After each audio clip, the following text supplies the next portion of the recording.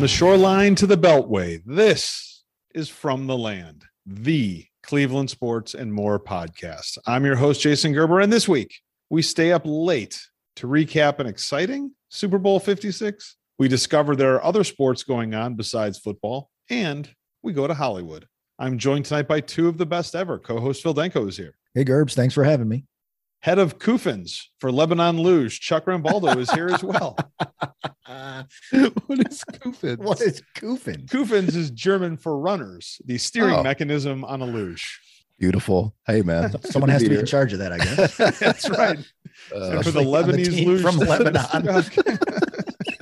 Chucky, let's start with you. This week, UConn's women's basketball team lost a conference game, which might not seem like a big deal, but it was the first time UConn lost a game in its own conference since December 29th, 2013. That's a streak of 97 months without losing a conference game, and the team was 169-0 during that span. To put that into some perspective, in 2013, Obama was still president. Lance Armstrong had just done his Oprah interview. LeBron won a title with the Heat. I'm not sure your wife was alive yet, and it was also the last time Burke was on the show. So what streaks have you had running since 2013, Chucky? Or name one thing you ever went 169-0 at. Oh, man. I'm thinking of something witty, but I have nothing. That is a massive achievement. Yeah. I'm trying to think like UConn's not in like a pushover conference, right? It's a Big East. Big East. Yeah. 90 some months, 169-0. Arguments in my head. That's probably the only thing that I am 169-0 in my life. Just had them going since 2013. Yeah, either way. Still impressive. All right, fellas, let's get started and start from the Super Bowl, our first segment of the night. The Bengals versus the Rams in Super Bowl 56. The Rams stage a comeback to bring a title to LA, 23-20. Was this a great game or an average game until a really exciting final 5 minutes? I think it was more an average game, and it was fun because it was close. It would never really got out of hand, and it was an average game until in the very end. It almost felt like one of those fights you get hyped up for, and you watch two guys kind of feel each other out for most of the fight, and then all of a sudden there's just a flurry of action at the end of the fight, and either a knockout occurs or they just go to the judges, right? So it wasn't that exciting most of the game. The second half opened up pretty exciting, and then there was a big lull. It was a real clean game. There were hardly any penalties called until that last drive. Until that last, not even the last drive. It was the last end play. Right. After a while, the Bengals were just committing fouls on top of fouls, so you had to throw some flags there. I don't know. I think it was an average game with a really exciting ending. I wouldn't call it ugly because there weren't a lot of penalties and turnovers, especially weren't really like Stafford's fault, at least on that second one, but it wasn't bright lights, big city. I think maybe we might be a little jaded too, because the Browns have a great running game, and not that these teams don't, but you could hardly run the ball. At least most of the time I'm paying attention to it. I'm like, I don't think I saw a run over like 10 or 15 yards all game, and I might be wrong. Stat department can look it up, but not ugly, but big stage. It kind of is just like, meh. It was all right. It wasn't even a game where, hey, you just had good defense, and so there wasn't a lot of scoring. It just didn't seem like there was much of anything going on. Like neither team could get the ball past their own 40 for most of the game.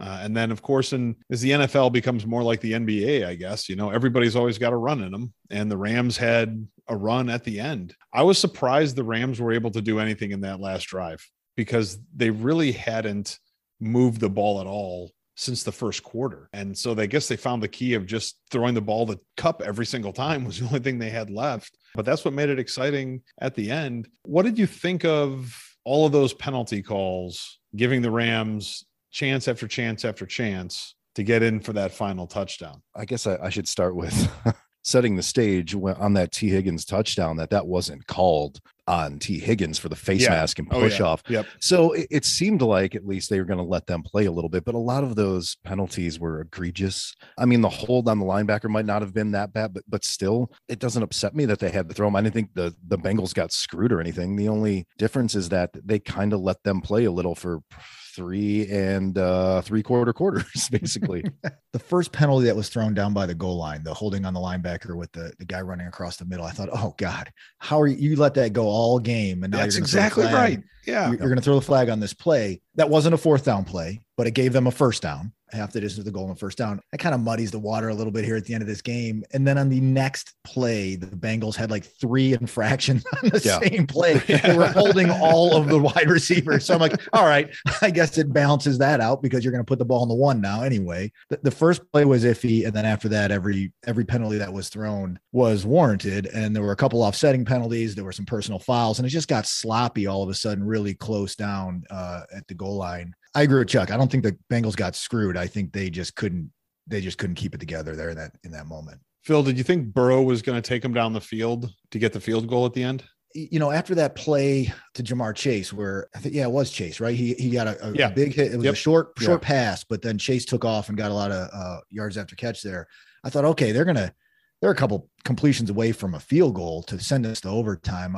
I thought that's what we were about to see. And then it just, that Rams defensive front, and you almost were waiting for it to happen on every possession for the Bengals. They just overpowered that beat up Bengals offensive line. And really Burrow didn't have a chance. After that play, he didn't have much of a chance to do anything. Chucky, what about you? Almost the same exact feelings. After that, Ramsey tried to jump that pass to Chase and gave up all those yards. I thought, man, they need 2 plays and they're within field goal range and that guy'll hit it. And we're much like the narrative for these playoff run. We're going to overtime, man. Yeah. Phil, right on the money about their D-line, really not letting him set up anything. And I don't know if that dude would have had a chance on that 4th down. You know, he was close to the ball, but I thought, Joe Burrow has, especially what he fucking wore to the Super Bowl today. I don't know if you saw that. No, I saw that. Like, this guy can do just about anything if he can pull off that look. I thought maybe, just because of the way the playoffs have ran, that he would at least get him in field goal range for a chance to tie it. Joe Burrow is so perfect to live and work in Cincinnati. It's not even funny. He belongs there. Those are his people. You know, I think that the mistake was the 3rd and 1. Yep.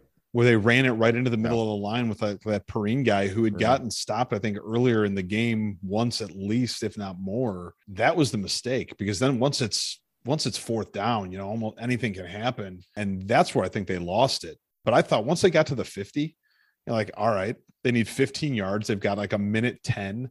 And they've got 2 timeouts. This is easy. And they just, you know, didn't happen for him. That 3rd down play, though, that was all Aaron Donald, man. Did you see the way he stopped that guy and just pulled him back? Yeah. With like brute strength. And in a Browns-like moment, where was Joe Mixon on that play? Yeah. Right. Yep. You know, like that's. Well, I think they've been using that Perrine guy as like the 3rd down back in those 3rd and short situations the whole game. I don't know if they've been doing that the whole season, but I don't know if that was unusual for them not to have. I'm not saying it was a good decision not to have Mixon on the field. He had some nice runs, but overall, like Chucky was saying earlier, nobody really ran the ball. No, right. It just wasn't that type of game. That's why, I don't know, man. Most of their short yardage plays on 3rd and 4th down throughout the game, they were in the shotgun and just letting Burrow find somebody quick and dump it out. Not sure why that wasn't the play on 3rd and 1 there, but well, there you go. They don't win the Super Bowl because of that, maybe. Who had the most important knee in the game, OBJ or Joe Burrow? The most important knee, man. I had a hard time telling if Joe Burrow's injury toward the end of the game affected him at all when he came back out there. It looked like the way he went off the field, like, geez, he might not come back out there. Yeah. Right. Yeah. And then when he went back out there, it didn't look like it was messing with him as he was moving around in the pocket. He didn't have a whole lot of time to move around in the pocket though. So I don't know if he had to like scramble to get a first down, if he would have been able to do it. I don't know. In the moment, I thought for sure OBJ's knee was way more important because the Rams looked terrible after he went out. They looked deflated. They couldn't move the ball. And it's a weird question because OBJ ended up winning. So if his knee is the most important, although it's injured, his team won. And Joe Burrow's knee, if it's the most important, led to them losing. This is where I don't know how to answer this question. I'm going to say the most important knee.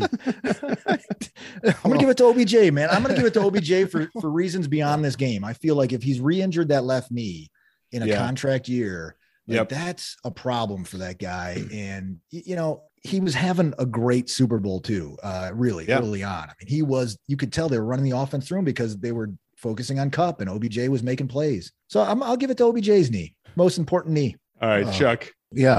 Most important knee. Real hard-hitting question. If you're going to believe the propaganda by Al Michaels and Chris Collinsworth, it was OBJ. When the narrative I heard throughout, and I realize he's the biggest story apparently in the Super Bowl that they latched onto, but when they talked about and used verbiage like Cleveland threw him in the trash and the Lord led him to Los Angeles, I don't know why I'm more offended as a Browns fan or a Christian. I was like, what are you talking about? Like, are we not acting? And I get it. We're from the city, so we might know the story a little more. They handed him on a silver platter to the Rams. He got to pick where he wanted to go. So yes, his knee was the most important for that broadcast. And Phil's right. I'm happy for it. I'm glad he got it. I didn't appreciate the weeping at the end of the game. It's like, it was super weird to see him just openly crying, but I'm happy he got that. I should use that disclaimer, but Phil's right. The offense was a much different offense when he was on the field. So the game might've looked a lot different if he stayed healthy the whole time, but he got a ring. So good for him. I think, Chucky, was you who brought it up last week when we were doing the preview, that it wasn't going to be the big name receivers that were going to have the big impact. It was like that next level down, which of those guys was going to have the best game. And it was him. It was OBJ. Yeah. He looked fantastic in that first quarter, and he gets hurt, and they didn't score again until a field goal in the third quarter. And then the winning drive touchdown. Yep. That offense really, really went downhill after he got hurt. Burrows was scary though, because it looked like it wasn't like a contact thing. It was like a twist. And then all of a sudden he's on the ground. He's like screaming. And you think, man, it was going to be his other knee, not the one that he had injured the year before. And the last thing you want to see happen to that kid who has such a bright future. But yeah, I think OBJ had the most important knee in the Super Bowl. Listen, man, I watched the game and then I tried to write this in like 15 minutes before we started recording. Cut me some slack. So great. The MVP was Cooper Kupp. Should it have been Aaron Donald? I think he has a strong case for it, but it's an offensive league and Cooper Kupp's had a record-breaking, unreal season. I think you have a real argument, but the sexier pick is Cooper Kupp. You have 2 touchdowns in the Super Bowl. If you have 3 or 4 sacks, 2 touchdowns still trump that. So I think Cooper Kupp probably deserved it. Yeah, I could see it going either way, but I think Cooper Kupp was apparently the focus of the Bengals defense to take him out of the game. And it seemed like it was working for the most of the game. And then at that last possession, it was almost like the Rams said, all right, I don't care how many guys you put on him. We're just going to throw the ball his way every time and see what happens. And we all saw what happened. The guy caught anything that came near him. I thought he was going to get taken out of the game for a play with that helmet to helmet call. I think he probably should have. I can't believe by the letter of by the letter of the law in the league rules, it was one of those weird things. It was an offsetting penalty. So there was it didn't really matter, so to speak, in field gained or lost, right? It didn't matter. Like, let's just do that play over. And they just kind of let them huddle up, where I was surprised,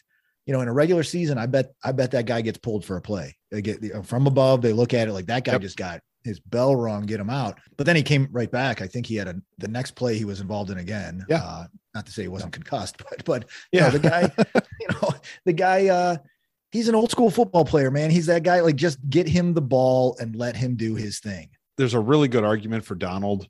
I just think as a defensive player, you've got to go so off the charts in order to win the MVP in the Super Bowl over an offensive player. And he didn't have that huge a game. Like, he was really kind of quiet in the first half and then picked it up like near the end of the game. But I'll tell you what, man, he blew up those final 4 plays for the Bengals and kept them from getting into field goal range and having a chance to tie that game. And maybe they should have been co-MVPs. Maybe that's what should have happened. I think Burrow got sacked 6 times in the third quarter. So I don't know. Donald didn't have, he may have only had one of them, but I'm sure he was the reason he's for helping some of those. Cause those. Yeah. Yeah. So what do you think? Will either of these teams be back in the Super Bowl next year? No, it's so hard. Obviously, unless you're the Buffalo Bills in the 90s, 80s, and 90s to get back there. I don't know if it's because you get a target on your back or turnover rosters, whatever, they change. No, I don't think either of them get back there. We saw the Rams go all in, and for good reason. They raise a trophy today. So I'm not sure their contract status for a lot of their players. I know they were teasing that Aaron Donald might walk away from the game after this one, and the Bengals are a young team. So I assume you're looking at some sort of letdown. Hopefully in our division, you are looking for some sort of letdown next year in it. You know who should be really down on themselves right now is the Cincinnati Bengals, and that should carry over another 6 or 7 months. Right. Yeah. Agreed. Tinko, what about you? Either of these teams making it back? No, I don't think either one of these teams make it back next year. Like Chuck said, it is just so hard to get back there unless you're Brady and Belichick and the same squad. And that's not happening again. So, although he might come out of retirement already. How about that? Yeah. Thought I'd throw that in there. Ruin the pod. So I don't know. I can't see, man, the AFC, it's going to be hard for any team to get back year after year in the AFC in the foreseeable future, just with the young core of quarterbacks that you've got coming up through there. The NFC, I don't know. I think Chuck's right. I think the Rams probably have to dump some of these guys in the offseason, and that might be hard to get past Aaron Rodgers and the 49ers. So bad.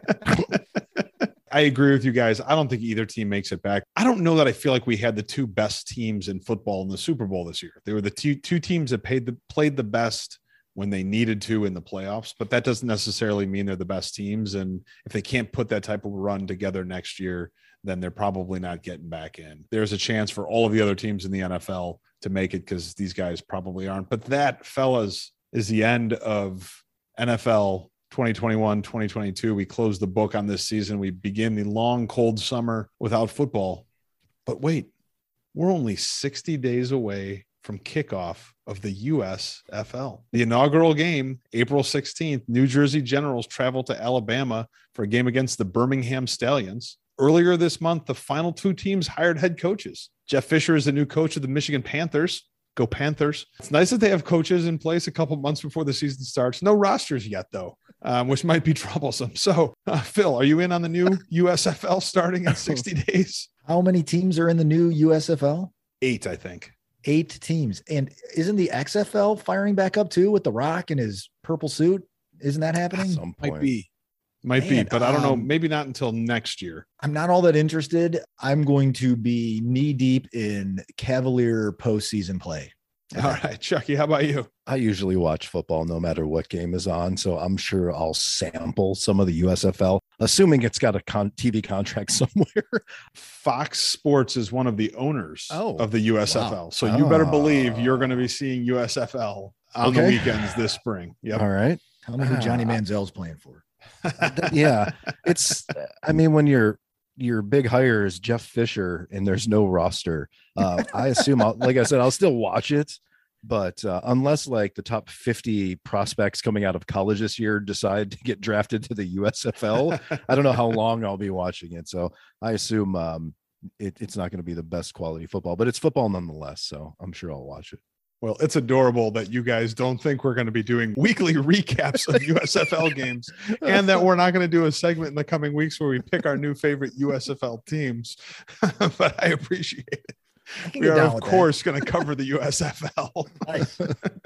Can't wait. All right, fellas, with that, why don't we take our first break? We'll come back and talk about all the other sports.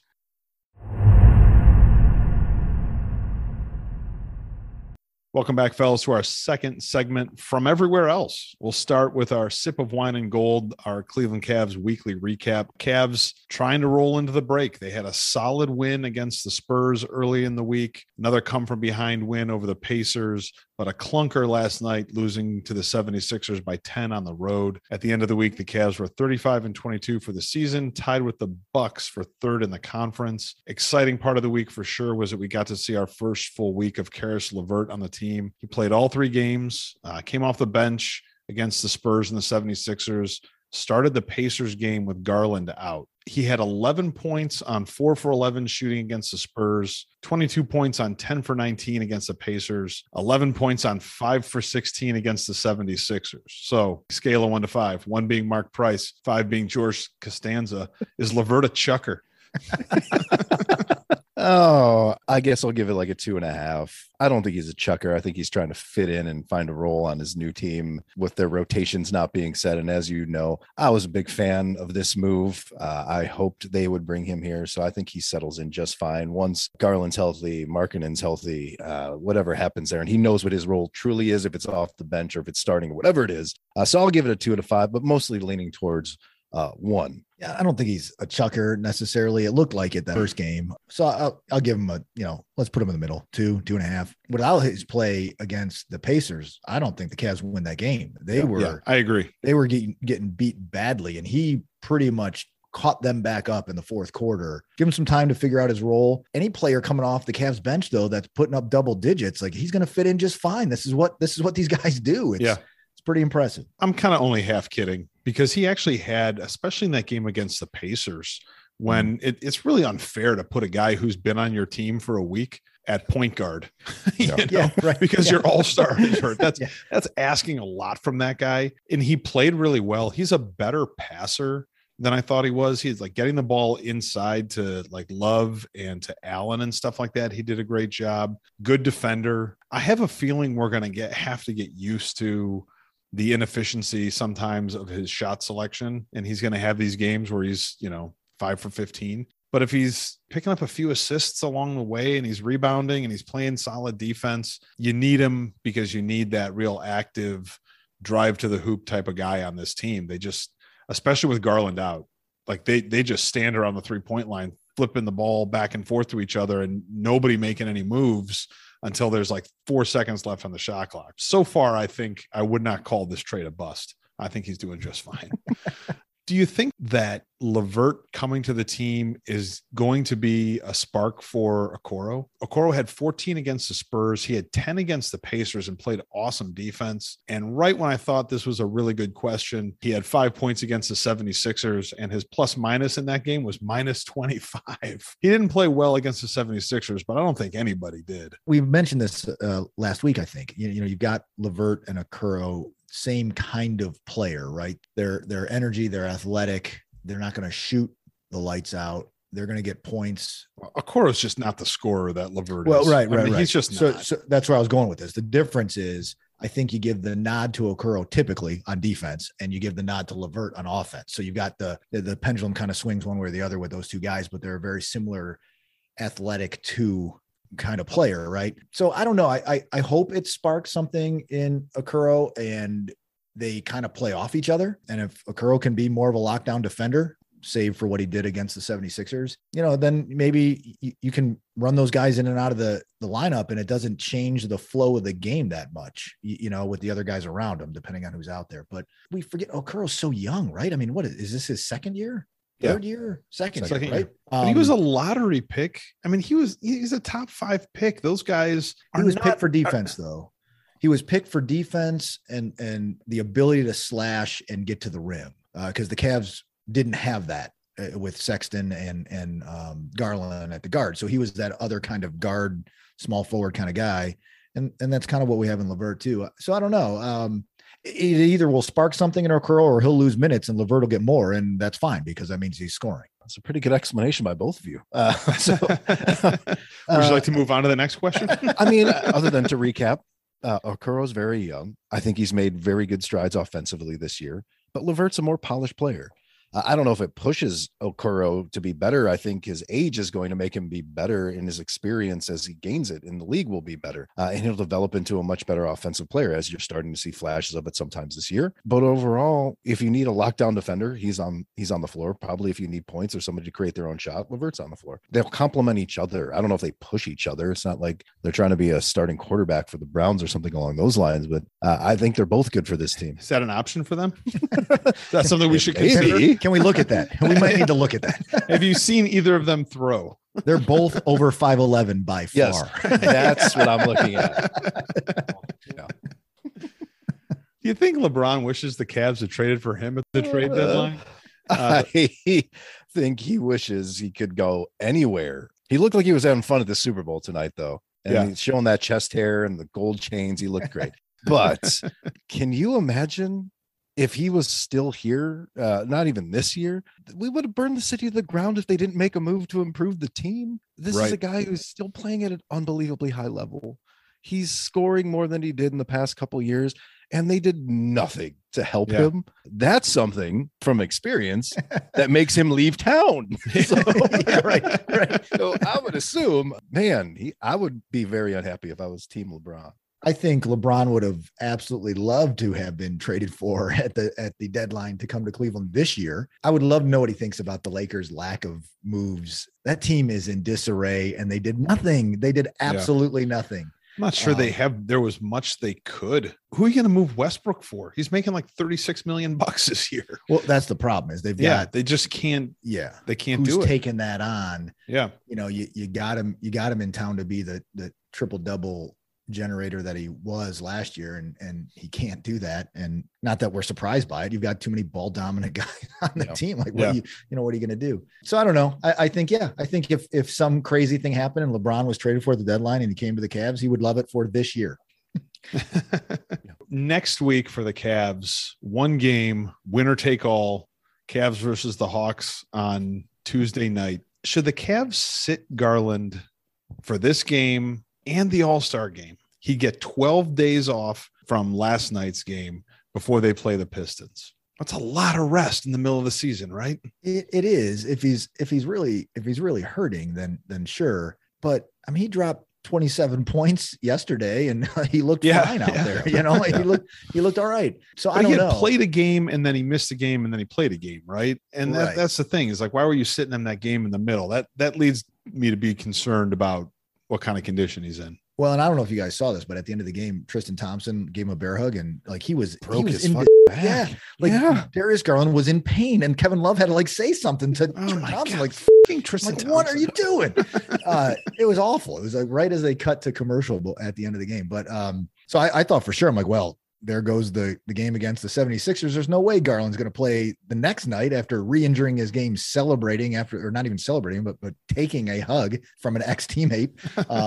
But then he played well. He looked all right. I don't know. I mean, I guess it comes down to, what kind of injury is he dealing with? Is this something that he's young, and if it's a muscular injury and he's having some low back pain, stiffness, and they're just making it a game day decision each day, right? Like, all right, how does warm up feel? It feels good. He may actually feel better as he's playing because he doesn't have the spine of, let's say, a 45-year-old. so it might be one of those things. Yeah, pretty sure. So it might be one of those things that, all right, it didn't loosen up for him well enough pregame, so let's sit him. All right, loosened up today, let's play, because as he plays, he gets better. I don't know. I can't imagine he sits in Cleveland for the All-Star game. So I don't know if you're going to get that many days off. Maybe they cut his minutes. I don't know. What do you think, Chuck? Am I overreacting? Is this guy fine and I should just leave him alone to enjoy the stellar season he's having? I think you're a realist and know that the Cavs are a much worse team when he's not on the floor. He's their best player by far, but they seem to be load managing him. I mean, I would like to see him play at least this week. Maybe he's not playing his full load, but there's no way hometown boy sits during the All-Star game. It's not happening. Plus, it's not like the All-Star game is, I mean, it's a step above the NFL Pro Bowl when it comes to competition, but barely. So, I mean, like, nobody really is contesting shots or trying to play real defense here. So he might get hurt because he hoists like 33s in 5 minutes. Yeah, maybe that's it. Right. It's no good. No, I wouldn't be worried about him playing. I think he'll be just fine.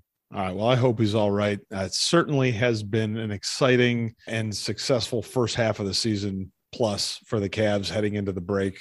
We'll be back to talk some basketball during next weekend's show for sure, and hopefully do another live pod of the dunk contest. But why don't we move away from our sip of wine and gold and go to Baby It's Cold Outside, the From the Land Winter Olympics recap. The first one of these we've done since the Olympics started. Been a lot of fun getting to watch weird winter events like we've got to watch weird summer events this year. So Phil, what was the best Olympic event that you watched this week? The best? I don't know. I watch a lot. I thought the speed skating was exciting because it's like track and field on ice, so speed skating was exciting. And the American woman won. She was the first Black female to win speed skating, regardless of country. I didn't even representation. Know that. Yeah. All right. So that was pretty exciting. And it was a cool race to watch. So that was fun just because I had the same excitement as track and field, right? Like, all right, I'm going to watch this and it's going to be over in minutes or less. Yeah. That was fun. I saw a lot of weird stuff, like you said. And one of the weirdest things I saw yesterday was during the biathlon, the men's biathlon, one of the competitors from China, and this is just a dumb event. I mean, it just is. It's cross country skiing, which is hard enough. Like they're skiing like a marathon, right? Like these guys are going to drop. They cross the finish line and they all drop over. Right. They all drop over. They're cross country skiing, and then you make them stop and like shoot at these targets every now and again. And you have to hit all these targets with this rifle that's on your back. Well, the competitor from China pulls the rifle over his shoulder and I can't even describe this, has the most ungodly amount of snot pouring out of his nose, like attached to his rifle, and it didn't release. So it had like this ooze of snot. I'm like, oh, this is the Winter Olympics right here. I love it. It looked like Jim Carrey on the back of the scooter. And Dumb and Dumber. We're there, man. Yeah, we're there, man. Oh boy. Chuck, follow that. Well, it's tough. What I enjoyed watching the most, if that's part of the question, was USA men's hockey going 3-0. Okay, leading into the medal round, and them beating Canada, which is always a good test heading in. But weird. I don't know if I would consider it weird, but I watched a little bit of. I'm assuming it's like snowboarding half pipe. Is that what it is? Yeah. The fact that like maybe 4 years ago when I watched it, or probably 8 years ago, if I had an interest in it, like 720 or something was a big deal. Like the fact that these dudes are like 30 feet in the air and they're spinning like 4 or 5 revolutions, to me was the weirdest thing I've seen, because I didn't know that was possible. Us growing up, it was mostly Tony Hawk trying to pull off a 720. But these guys doing it was insane to see the tricks they could pull off. A kid from China broke like a record for like, I don't know, altitude, whatever. I don't know, vertical, going up in the air. Like he was more than 30 feet up in the air when he reached his peak, which is like he's like the 3rd story of a building. That's insane. Yeah. Like I have like nightmares, situations like that I'm that high in the air. Right. I'm like coming down, that's crazy. I'm sticking with snowboarding too, but the snowboard cross, it's snowboard racing with jumps, but no tricks. And they have to like slalom almost. And they do it in like heats of 4 people. Like you're saying, Phil, it lasts for like a minute 10 and then it's over. So it's nice and fast. It's perfect for TV. Team USA won the first ever mixed team snowboard cross. Lindsay Jacobellis and 40-year-old Nick Baumgartner took home the gold. So this sport is apparently perfect for men in their 40s. It's something we should really look into, but snowboard cross was a lot of fun. The medal count right now, Norway is in first, Germany's in second. The US just today took over those from the Netherlands and we're in 3rd place with 14. But enough, baby. It's cold outside. Let's take a quick look at the Major League Baseball lockout. It's still going on, but the comeback is already heating up. It was reported this week that Major League Baseball stopped testing players for steroids. The agreement on testing ended on December 1st with the end of the collective bargaining agreement. So right now, there is a window where you could take steroids or some other performance-enhancing drug and not get caught until a new deal is signed and the testing program comes back. So Chucky, scale of 1 to 5, 1 being Ken Griffey Jr. from his time on the Springfield Nuclear Plant softball team, 5 being Barry Bonds on the Pirates. How likely is it that Major League Baseball players Canseco before the start of the season? And that's right. Canseco is now a verb. I appreciate it. I'm going to put it in the middle. I don't think players or Major League Baseball has learned a lesson. Hell, it was the fucking blueprint for it to make a comeback was steroids. So if I am one of those guys who's a tweener, hey, maybe I want to make a big league roster this year. Maybe I want to go from 15 to 25 home runs. I am cycling on as quickly as humanly possible. I am taking every growth hormone, every steroid, anything I could put into my body. Well, you might be able to clean it up whenever you might have a clean pee test. So why not? What's it hurt? Other than your, reputation, integrity, spirit health issues, maybe. all that. Other than that, though, what's it really hurt? I mean, it's probably not physically good for you. It might bring you back in the short term, but overall, maybe not great for you. So there's a few negatives to all of this. But Phil, what do you think? People are going to be juicing in the window. Can we call it the juice window? What can we call this? Juice window from the land? From the land juice window. The juice window. Yeah, absolutely. They are. I think, bigger beard Rosario might be bigger head Rosario by the time camp starts. Like, who knows? People will take advantage of this for sure, especially if they're trying to make a roster spot. I don't know. I don't see the elite player doing it like in the Bonds, McGuire, Sosa era where like, all right, we're just going to shatter all these records. Maybe I'm wrong. I don't know. Maybe everyone does it. Whatever brings baseball back, I'm all for it. Let's go. Let's get the HGH out and let's get some those needles, clean needles. Yeah. What was the Wizinator? So we could sell clean samples of urine to these multimillionaires. We could get in the market for that. That might not be bad. Okay. Yeah. I'm always interested in new investment opportunities. That's right. Better than Bitcoin. Keep your urine clean and just sell it to these billionaires. You'll be fine. I guess there's the part of me that hopes that, the game learned that it wasn't good to do this. And so the players won't. I think there's got to be some fear that if a deal suddenly gets struck in the next 2 or 3 weeks and you're in the middle of a cycle, that you could get screwed because they might test a lot when you get back. But I think I'm with you guys. I think the natural inclination for a lot of guys is going to be, hey, if they're not going to be testing me and I can't get caught, I'm going to do this because it's worth my career to do it. It's worth all the money and it's, worth the success and I'm helping my team. And so I have a feeling that we might see some people Cansecoing during the juice window. That's a lot of jokes all in that one little part right there. But fellas, with that, we're going to close out this segment, take our final break and take a look at the silver screen when we come back.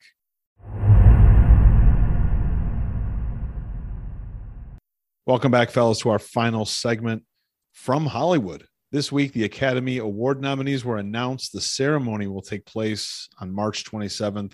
Nominated for Best Picture: Belfast, Coda, Don't Look Up, Drive My Car, Dune, King Richard, Licorice Pizza, Nightmare Alley, The Power of the Dog, and West Side Story. Do you think there are any movies made that didn't make the list last year? So, Phil, which of those have you seen? Quick count. I've only seen 3 of them. I saw Dune, I saw Don't Look Up, and I saw Nightmare Alley. Okay. Those 3 of the 30 that you just listed off there. Chucky, how about you? I've seen Don't Look Up. I passed on Nightmare Alley because Phil wasn't really selling me really hard on it when we talked about it. You should watch it. I wanted to watch Dune, but it's a commitment, right? It's like 3+ hours. Yeah, so I've seen 1 and surprised, maybe as Phil would be too, that Spider-Man didn't get nominated for Best Picture this year. Oh, yeah. I didn't even think about the snubs. There were just too many of the actual nominees to talk about. So I saw Don't Look Up, Dune, and I didn't see West Side Story. Power of the Dog was the other one that I saw, which was, I don't know, not that great. So my first question was actually going to be, this is too many. Let's make a cut down to the 4 who actually deserve it. But since between us, we've only seen like 4 of these, I'm not sure we can do that. No. But I think the other thing that kind of jumped out at me was like a movie like Dune being nominated because I enjoyed it. I understand like the visual effects were pretty sweet. And so I could see it being nominated in a category like that. But I don't think when I was watching it that I thought, oh, I'm watching like one of the best movies of the year. I don't, Chucky, did you think like when you were, you didn't watch Dune, you didn't see it, you didn't make that Dune. Commitment. Yeah, too big of a commitment. Phil, how about you? Dune. I watched Dune. I like Dune. I saw the original as well. I'm surprised it's on this list because usually the sci-fi genre doesn't make it. And if the sci-fi genre makes it, I'm even more surprised to Chuck's point that Spider-Man didn't make it in the comic book genre because Spider-Man was a better movie. And I saw them both. It was a good movie. It had everything you wanted in it. And Dune was I enjoyed watching it, but yeah, I don't know that I would ever have thought while watching like, oh, this is going to be up for picture of the year. Actually, as much as I didn't promote it, I would give the nod to Nightmare Alley over Dune, even because of the type of movie it is. It's a noir. It's something that's different. It's like an artistic piece that is still like the actors in Nightmare Alley did a phenomenal job. you guys should watch it. It was a good movie. It wasn't a great movie. Still not selling it hard enough for me. Dune, Right. Dune, Yeah. So far, not that into it.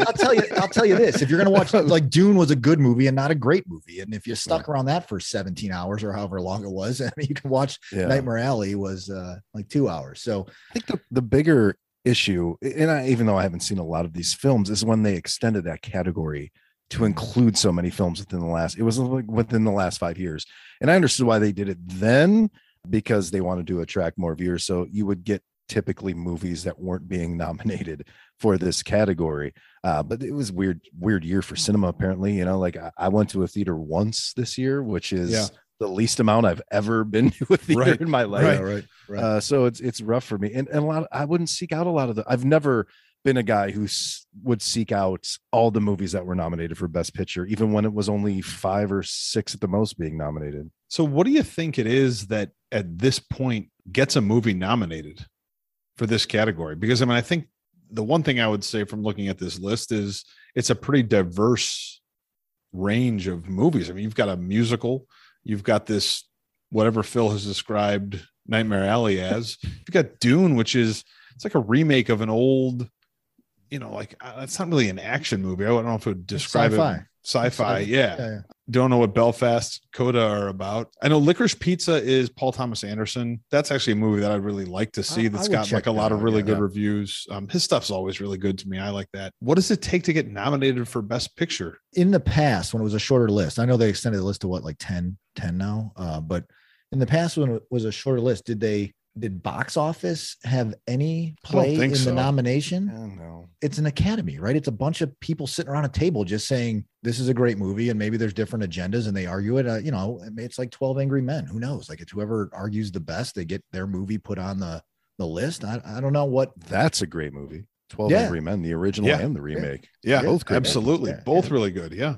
Good play, good movie. Right. Exactly. Yeah. I don't know. It's a very eclectic list. I guess that's not bad. I mean, you know, movies are great, but how do you choose the top 10 in all these different categories? I don't know. What do you think, Chuck? What Phil's saying, it's subjective. If you have an Academy or people, it's just like somebody who judges Battle of the Bands. It's subjective. What you guys might think is a great movie.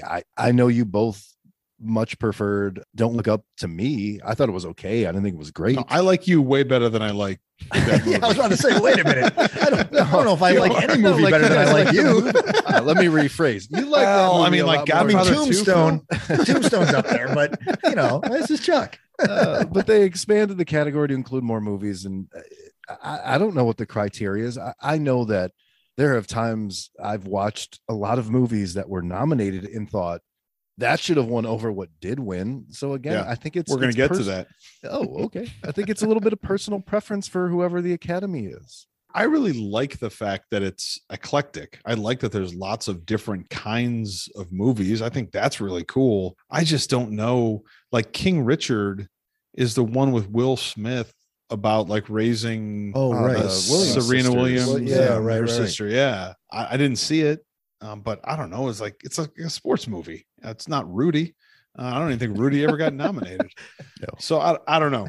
I guess there's just no rhyme or reason to how you get on the list. And the list being 10 seems way too much to me. But are you guys committed to watching all of these movies before March 27th so that we can predict who's going to win? I'm getting no. Phil's not in. Chuck's not in. I mean, if you give me one, if you go, hey, you watch this one. I'll go that. I'll do that. We'll do it like book report style. That's right. Yeah, you're going to watch Belfast, Chuck. Danko, you're going to watch Coda. Unless it's about like an Irish boxer in the 30s. I don't want to watch Belfast. I don't think that it is. Well, Kenneth Branagh is in it.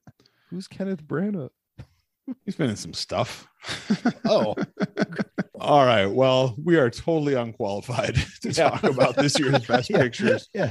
So why don't we take a look back and look at what may be the worst movies to win Best Picture in the last 35 years. You guys let me know which one it is. In 1990, Dances with Wolves won for Best Picture. It beat Goodfellas. In 1998, Shakespeare in Love won Best Picture. It beat Saving Private Ryan. 2002, Chicago, the musical, won for Best Picture over The Pianist. And in 1997, The English Patient won over Jerry Maguire and Fargo. Which one of those was the worst Best Picture choice? It is for me, as much as I loved Casino. Is that what you said? Or Goodfellas? Sorry, Goodfellas. Goodfellas. It's Shakespeare in Love beating Saving Private Ryan. We talked about Saving Private Ryan not that long ago on the pod. It was such a powerful film and a great movie. And I think I've seen bits and pieces of Shakespeare in Love and was completely indifferent to it. I could care less. I would never watch it if it came on USA, but every time Saving Private Ryan comes on, I will watch it. That might be like a probably top 15 movie in our lifetime, maybe. Yeah. It was just so great. So I think that's the biggest error on the Academy's voting. Yeah, I was thinking the same thing. I remember seeing Saving Private Ryan in the theater multiple times. And even the second time I saw it and I knew exactly what was going to happen, I still didn't take a breath for the first 30 minutes of that movie. That was just a powerful film. And at a time where, if I remember correctly, it was in the theater for a long time and just raking in a ton of money too, which I guess isn't part of this, but at the same time, like, I don't know. I'm sure if it's not officially part of it, you can't avoid the fact that sometimes like these are huge movies in the box office too. That wasn't just a summer blockbuster and it's going to, make a bazillion dollars because it's the next superhero or Star Wars or whatever. Like that was an amazing story and an amazing movie start to finish. So that losing out, I would give that the nod. The other one I was thinking, you said Fargo and Jeremy English Patient one. So I actually watched The English Patient and it might be one of the worst movies I've ever seen. Right. Yeah. Right. And I've seen some bad ones. I've been there for a bunch of them, probably. You know what? I think Shakespeare in Love is a really good movie. It's a romantic movie, but it's like the Shakespeare stuff is cool, but it's not Saving Private Ryan. It's not as good as that movie. That's not even debatable. Dances with Wolves, I don't think I've ever seen all the way through. Goodfellas is like one of the defining movies of the 90s, I think. And for that one not to win that year is just a crime. I don't know. Maybe Saving Private Ryan lost because Hanks had already won Best Actor. Maybe like 2 of the 4 years before that for Philadelphia and Forrest Gump. So maybe by the time Saving Private Ryan came around, it was one of those things like, we can't give him the MVP again because he's won it too many times in previous years. It's like Jordan not winning the MVP every year or something like that. Yeah, that's what happened to Saving Private Ryan. I think we all agree Saving Private Ryan should have won that year. One of the other nominees this year is Lin-Manuel Miranda. And so this can be our first From the Land EGOT watch. Yeah. Because Lin-Manuel Miranda is nominated for his original song Dos Oruguitas from the Disney movie Encanto. If he wins, he'll have his EGOT. He won an Emmy for producing Hamilton, the movie, for Disney Plus in 2021. He won a Grammy for Hamilton. He won a bunch of Tonys for Hamilton. Chucky, is this guy any good, or can he just write the one thing? I'd love to be that good at one thing. To win as much as he had and have the legacy that he's created. So I assume he's pretty talented. And I know I have not seen Encanto, but I know that soundtrack does really well. Not only streaming sales, but also a lot of those songs are in a top 20 chart on TikTok a lot. So maybe it's one of his. So good for that guy. I mean, he's supremely talented. So I hope he gets his EGOT. He's getting his EGOT. Hamilton did all the heavy lifting, and now they handed it off to Encanto to cross the goal line at the end, right? Like that's what's going to get him there, and he deserves it, man. I mean, that's like Chuck said, to be that supremely talented, even if it is for one main thing. Good for him. I agree. So, Chucky, where would you rank Miranda among other EGOTers like Whoopi Goldberg, Mel Brooks, and Marvin Hamlish? Well, I didn't know was he the original EGOT winner? No. Who was the first? Don't say Whoopi. I don't have. No. Most of the EGOT winners you don't know because they're almost all composers. Oh, they write music for like movies and TV shows, and that's where they end up getting all these things. I enjoy Whoopi Goldberg, but I think I've enjoyed Mel Brooks's catalog much more, his body of work. I mean, I can understand the stage stuff. I can understand film. I don't know where the recording. Yeah, where's the Grammy? Yeah, did he do a comedy album or? Oh, I bet Mel Brooks is probably from the producers. from the producers is where he gets the Grammy. So yeah, I mean, like, to me, even if I don't love every film he's done, I'll always watch them. The guy is probably one of the best comedic writers in the history of comedy writing. So I think he's if I'm picking a favorite EGOTer, it's Mel Brooks. I don't know. Wait a minute, what did Marvin Hamlish do? Yeah, he's a composer. Guy? Yeah, he's a composer. Right. He wrote some stuff. So Mel Brooks won Grammys for musical theater album, and he has one for a spoken comedy album, and I guess he's in the Grammy Hall of Fame. Well, which isn't for anything in particular, but Whoopi's not in the Grammy Hall of Fame, that's for sure. I don't know. Sister Act 2 didn't get Sister Act 2. Yeah, you're right. But what about you? Where would you rank Miranda among your favorite EGOTers? I'll put him second behind Mel Brooks and well ahead of Whoopi Goldberg. I like Whoopi Goldberg, but I don't know who fills the slots between Miranda and Whoopi. But Mel Brooks is on the top of that list. I like all his stuff, even the stuff that people roll their eyes at, like Spaceballs. Oh yeah, Mel Brooks definitely on top. I guess I put Marvin Hamlish second, even though I don't know what he's done, because I've assumed he's written more than like one. Sounds really like an ABA player from the early 70s. Maybe he's got an MVP too. I don't know. Marvin the Iceman Hamlish. Boys, we are out of time.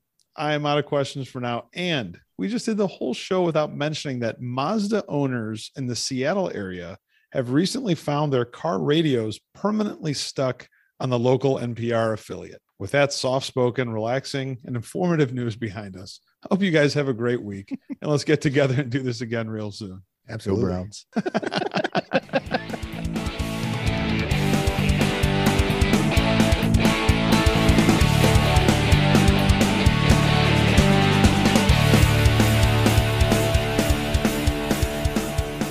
Love it. I love that nickname. I should tell my mom about it, actually. Absolutely. Lebanese luge should be something you stick with. But the Yukon of self-inflicting arguments on yourself or something like that, right? Congrats, Chuck. It's another job title for next week. Before we go any further, I think an American just won the women's monobob. I think you're right. She did. Kaylee Humphreys, gold medal in the monobob. Congratulations. Probably USA's first ever monobob gold medal. Is this the first year of the monobob? And there's two of them celebrating.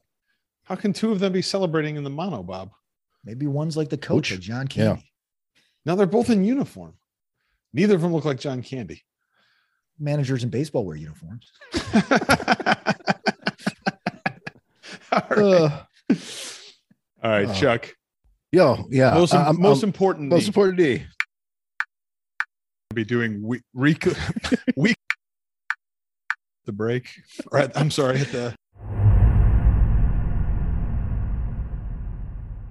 I was a little bit disappointed with the halftime show.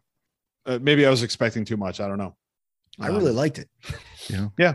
So maybe I was missing something. I don't know. Well, I liked their set was pretty cool. Like that was that was a cool set how they did that with even the flooring. If you looked at, did you see that there was like overhead shots of, I'm assuming Los Angeles. It was all streets, like Google Earth. Right.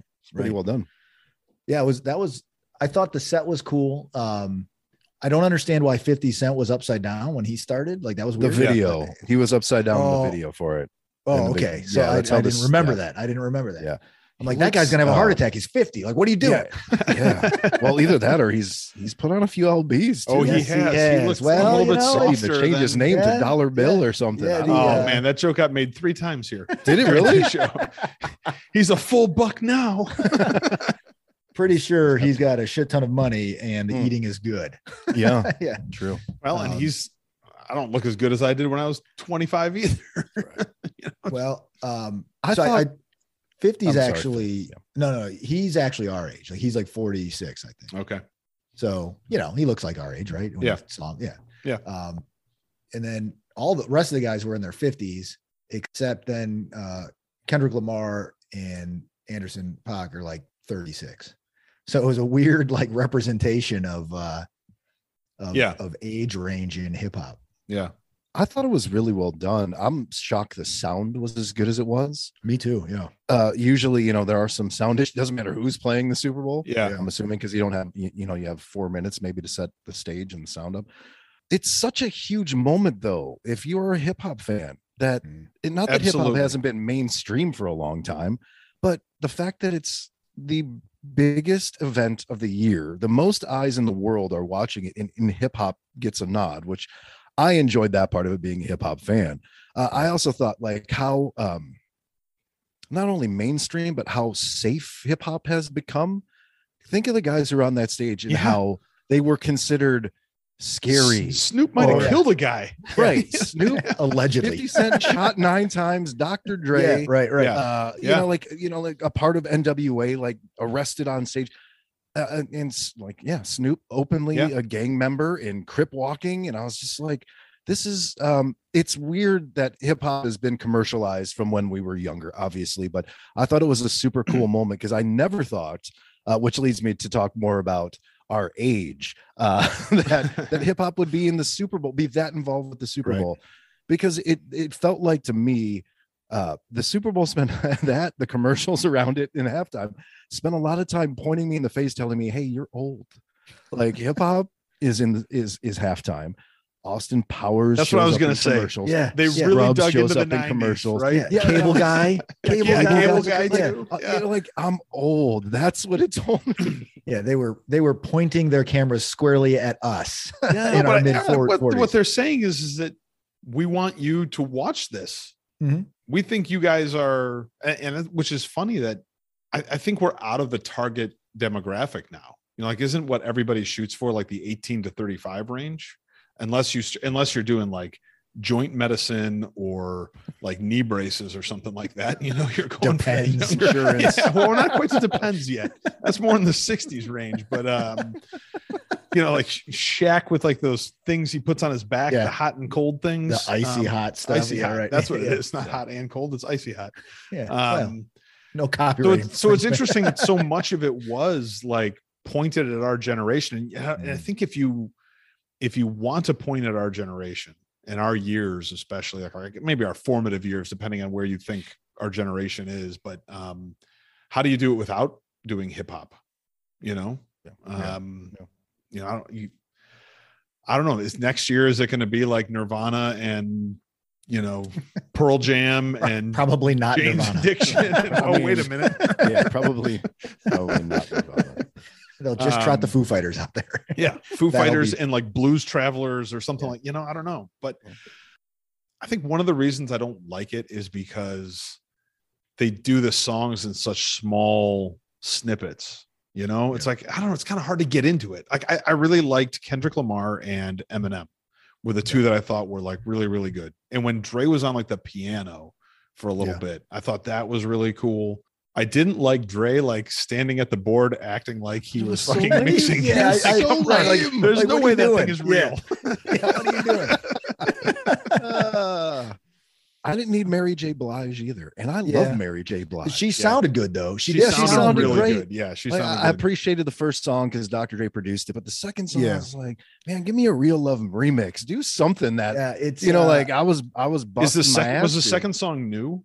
I don't know. Is that what I have she's no promoting idea. something new? I don't know, but I thought she's got a nice catalog. She could have gave me something, or yeah, of course, just not been there. Just not been there. Well, it's like to your point, Gerbs, like you have so many acts. Now you've got to splice it up. Like everyone gets 2 minutes at a time, right? Like it's right. Like if it was just, let's say it was just Dre and Snoop. All right, you would have heard full songs maybe, or Gin and Juice. How come we couldn't get Gin and Juice at halftime? I love Snoop's. I love Snoop's all Crip do-rag outfit. Right. Like, that's fantastic. Like, all right. Rams colors. Yeah. I saw a video of him. They had video of him from the like one of the press boxes or something before the halftime show smoking a doobie. It's like excellent. Perfect. Perfect. Why not? But yeah, How else are you gonna do the Super Bowl halftime show?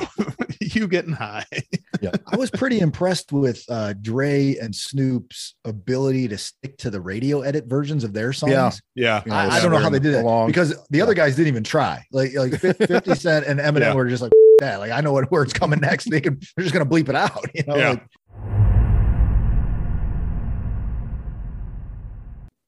malfunctions, right? Like wardrobe malfunctions. So like I guarantee you there'll be no wardrobe malfunctions. And then everyone kind of like chuckled, like, oh, he's just making a stupid joke, right? And he looked at everyone. He's like, I already spoke to Eminem and 50 Cent explicitly and told them to keep their dicks in their pants. I didn't see that. I was like, oh, that's man. fantastic. Once you've got the Beats money, you can just say whatever you want. whatever right? you I mean, want. he's bulletproof at this point. Oh man. Yeah.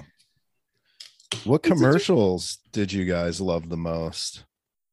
The Larry David one made me laugh a lot. Yeah. Yeah, that was good. The Schwarzenegger as Zeus I like the was funny. Schwarzenegger one Yeah. a lot, man. That was good. Selma Hayek is throwing heat on the corners. There's no doubt about that, man. Yeah. Yeah. And she's in her 50s now, I think. Yeah. I Those spent were good. a good 15 minutes analyzing the Soprano commercial. Oh, wasn't man, that the Soprano great? That commercial. was Like really, I really spent good. 15 minutes going, well, first off, it was better than Saints of Newark. And secondly, Well, it had the I song. think you're right. It's the Right, song like it- sets yeah, the tone so well. right. it was easily my favorite non-funny was- commercial, right? right. But Yeah. I wonder, just because it was so open-ended, the finale, I'm like, okay, I get the callback to the parallel parking Yep. and there's no cars to do it. And then I was like, because we have no definitive answer, did her and her brother are the only ones to survive Yeah. it? Yeah, Did right. Carmella get it too? That's what I Carmella was thinking got too. shrapnel and got I it, thought the you know, same thing. I'm Yeah, like, it's yeah. like the first time they're seeing each other, right? Yeah. Because they don't Right, say a word yes. in the commercial. Yeah. They don't say a word. They just hug each other. And Yeah. I'm like, oh, this is such a good commercial. I don't even know what it's if for. I'm David Chevy. Chase, I'm so pissed. Yeah. Like this fucking car dealership or car company is messing with Yeah. my ending and giving people something to talk about and BS That's about. Yeah.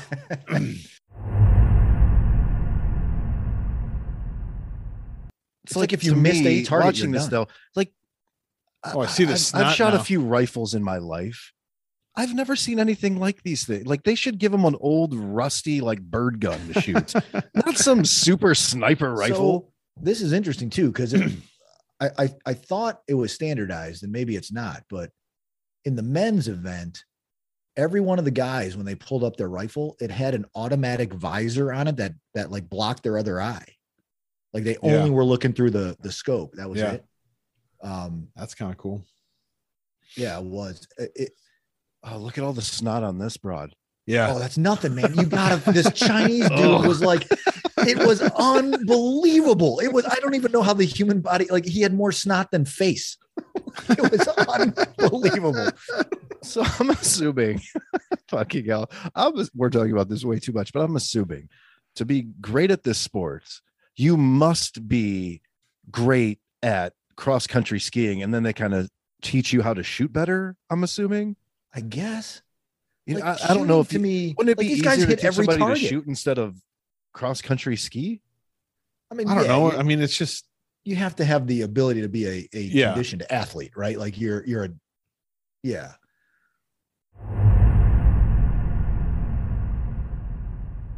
well, that's a hard thing to get. Yeah, Well, It's yeah, a hard of thing to course. get. It sounds like a lot of people. I mean, Tony's got to be hard, right? You got to be on Broadway, so that's Right. a Yeah. very limited group of people. Cindy Lauper needs an Oscar, and she's good. Oh man. She didn't. She's she got her didn't win an Oscar psoriasis for- cleared up. She should be fine. She didn't win an Oscar for Goonies for her sound for a song for Goonies. Come on, True. That's true. Pacino needs a Grammy. I don't know. Fucking hell. But you know what? You know where some of these guys get them though is they get them in like the spoken word Yeah. category for Grammys. Like they do so like a book on Pacino's tape. gonna release a book on. Hey-o. It's going to be a bunch of Pacino yelling stupid shit into a microphone. Hugh Jackson needs an Oscar. He might get that at some Yeah, point. he does some absolutely drama. could. Yeah. Wait a Is minute. there a Hugh place we can- Jackson, the coach from the Browns? Hugh Jackman. Sorry. Oh. I am really. Jeez, oh man. Hugh Jackson and Kate Hudson can be EGOT winners. No, wait. So Hugh Jackman, what does he need? An Oscar. Oh, Which man. is attainable. Yeah. So that's what I mean. Like, he's still in his prime, and he Yeah. could get that. He could get that. Trent Reznor needs a Tony. See, he just needs a somebody's gotta put him 9 Inch into a Nails play. Broadway version. Yeah. That's Right. it, right. One man show. Yeah. Pretty hate machine with just him. Yeah, exactly. On Broadway. You know, I that's wanna fuck interesting. you like I an wonder animal. if because I thought Springsteen won a Tony for his one man show. And I know he won an Oscar for Streets of Philadelphia. Does he have any Grammys? He has to have won Grammys. Like, We had this conversation. I don't think so. We were surprised that none of Let me his. consult it again. No, this was when we were talking about number one songs. Oh, Yes, that's we were right. talking about that. You're right. So how would he get an Emmy? You think he had an Emmy from something on television? No, he got his Tony for the Broadway show. Yeah. Yeah. Oh, okay. Oh, he's His- got a bunch of Grammys. But what's he Yeah, he missing? An does. Emmy, He's missing the Emmy. He's missing an Emmy. and Yeah. that's it. That's it. That's it. Well, I don't know. I didn't look up. I thought that he had won a Tony for his Broadway show. They could release the video footage of him and Barack Obama's podcast and put it on TV, and he'll win an Emmy. Yeah. He won a special Tony Award in 2018. A special Tony. It's like a Special lifetime Tony? achievement award. Special Yeah. Tony sounds like a nickname for someone in the mob. We got Big Pussy and Special Tony on this one. Oh, great.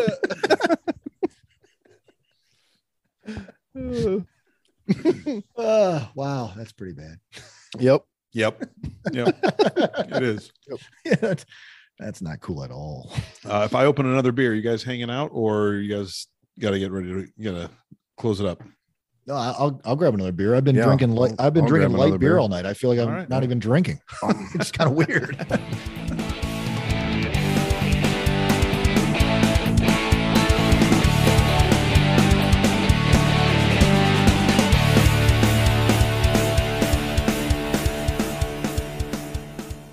What do you mean I'm funny?